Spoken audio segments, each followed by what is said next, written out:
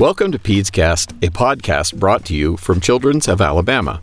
I'm your host, Dr. Bob Underwood. Joining us today is the Associate Professor and Medical Director of Cardiac ECMO, a division of pediatric cardiology at Children's of Alabama, Dr. Jonathan Burns.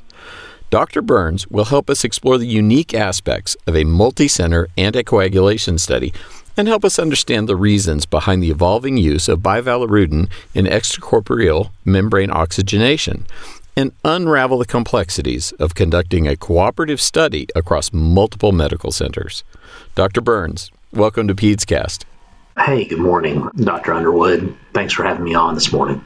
Yeah, absolutely. So what made this particular study unique?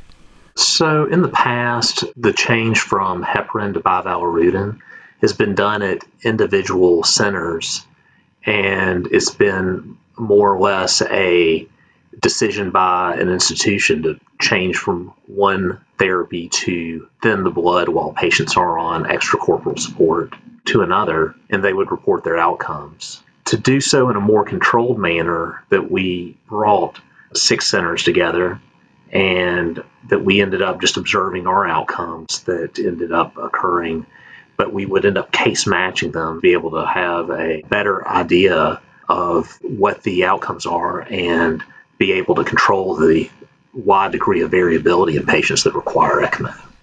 Yeah, and bring those components together so you understand it. So bivalirudin, it's not really a new drug.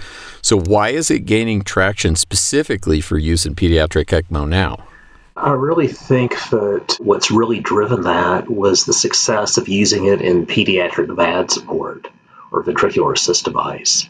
Whenever the initial reports were coming out about 10 years ago with the Berlin heart, the rate of stroke was 25 to 30% whenever patients were on pediatric ventricular assist devices. Through the work of the Action Network, they've done a great job of bringing teams together from across the country and actually internationally to end up having similar standards in how they anticoagulate and treat patients with severe heart failure on VADs.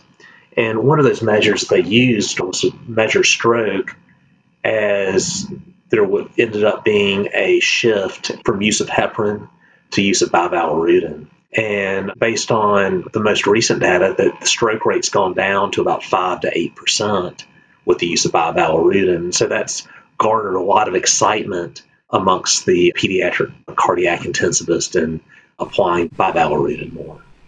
Yeah, well, that's an incredible improvement in the stroke rate with that kind of information. So 6 medical centers were part of this particular study. What does it take to conduct this level of cooperation across several medical centers? Really, the credit needs to be given to Dr. Mohammed Hamza. He's a physician that I'd worked with in the past, but he trained with several people whenever he was in Milwaukee, and those individuals ended up spreading out to different centers over the country. And so it was through his leadership and through his personal connections and his hard work that he was able to bring everybody together. And from there that we were able to do a particular type of case-controlled study called that utilized propensity score matching in order to minimize the amount of variability between the patients that were on bivalirudin and heparin. Wow. I mean, that takes a heck of a lot of coordination from Dr. Hamza. Great job. So what were the key findings of this multi-center anticoagulation study? The most important findings was that there was less mortality in the patients that were on bivalirudin than on heparin. Surprisingly, we found a difference in neurological outcome, and there was also more bleeding and more thrombosis of the ECMO circuit whenever patients were anticoagulated with heparin. This was rather surprising because the patients that were on bivalirudin actually had higher levels of their PTT as opposed to the heparin patients. So it seems that there's something intrinsic to bivalirudin that allowed for a better biocompatibility of the patient's blood to the ECMO circuit. Yeah, heparin's, it's been the standard for so long. It's incredible to find, these findings with bivalirudin. Again, not necessarily a new medication, but new findings. So how are these different? I mean, we kind of talked a little bit about decreased mortality, increased bleeding in the heparin patient. So how are these findings really different from the other anticoagulation studies that have been done? So that there had been a handful of studies, but again, that they were always single center. And there was a lot of heterogeneity in how bivalvulotan was applied. So the majority of the studies ended up showing in the past that bivalvulotan allowed for less mortality. Occasionally it would show that there was less blood product utilization. But I think that given that our study was the largest to date, that we ended up just having the sheer numbers to show the full benefit of utilizing bivalvulotan as opposed to heparin. There were studies that ended up showing no difference, but I think this just further substantiated what had been seen in other studies in the past.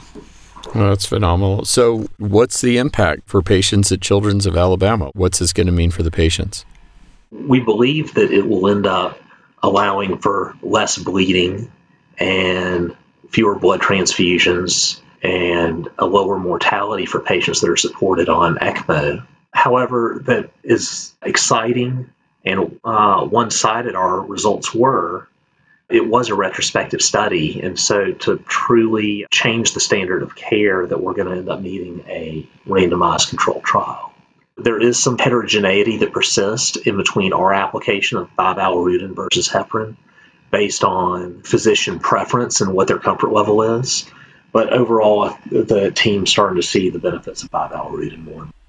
So are there plans right now for the prospective trial to do it in a randomized fashion? And would Dr. Hamsa be part of that? We've talked about it, but I think that there's interest, but the coordination hasn't come about yet. I think that there's interest in doing that on multiple fronts, and most likely that would be coordinated through the Extracorporeal Life Support Organization, or ELSO, just to be able to gain more buy-in. There's plans for that, but there's nothing underway at present. Wow. Great plans for the future, though, and, huge impact for patients in the long run, too. So as we're concluding, anything else you'd like to add to the conversation about this? I think this was a very exciting study with exciting findings, and hopefully that we'll be able to get started on a randomized controlled trial soon. But based on our retrospective methods, there could have been certain centers that ended up having a higher mortality rate or had more bleeding events that tended to use more heparin that may confound our study findings. So before saying that this is the way to do things, that we really need to have the prospective data. You bet. Well, thanks for joining us today, and thanks for shedding light on the Multicenter anticoagulation study. Absolutely. Thanks for having me. Have a good day. For more information or to refer patients to Children's of Alabama, visit childrensal.org. That concludes this episode of Children's of Alabama PedsCast. If you found this podcast helpful, please subscribe and review it. And be sure to share this podcast on your social channels. And be sure to check out the entire podcast library for other topics that might be of interest to you. Thanks for listening. I'm your host, Dr. Bob Underwood.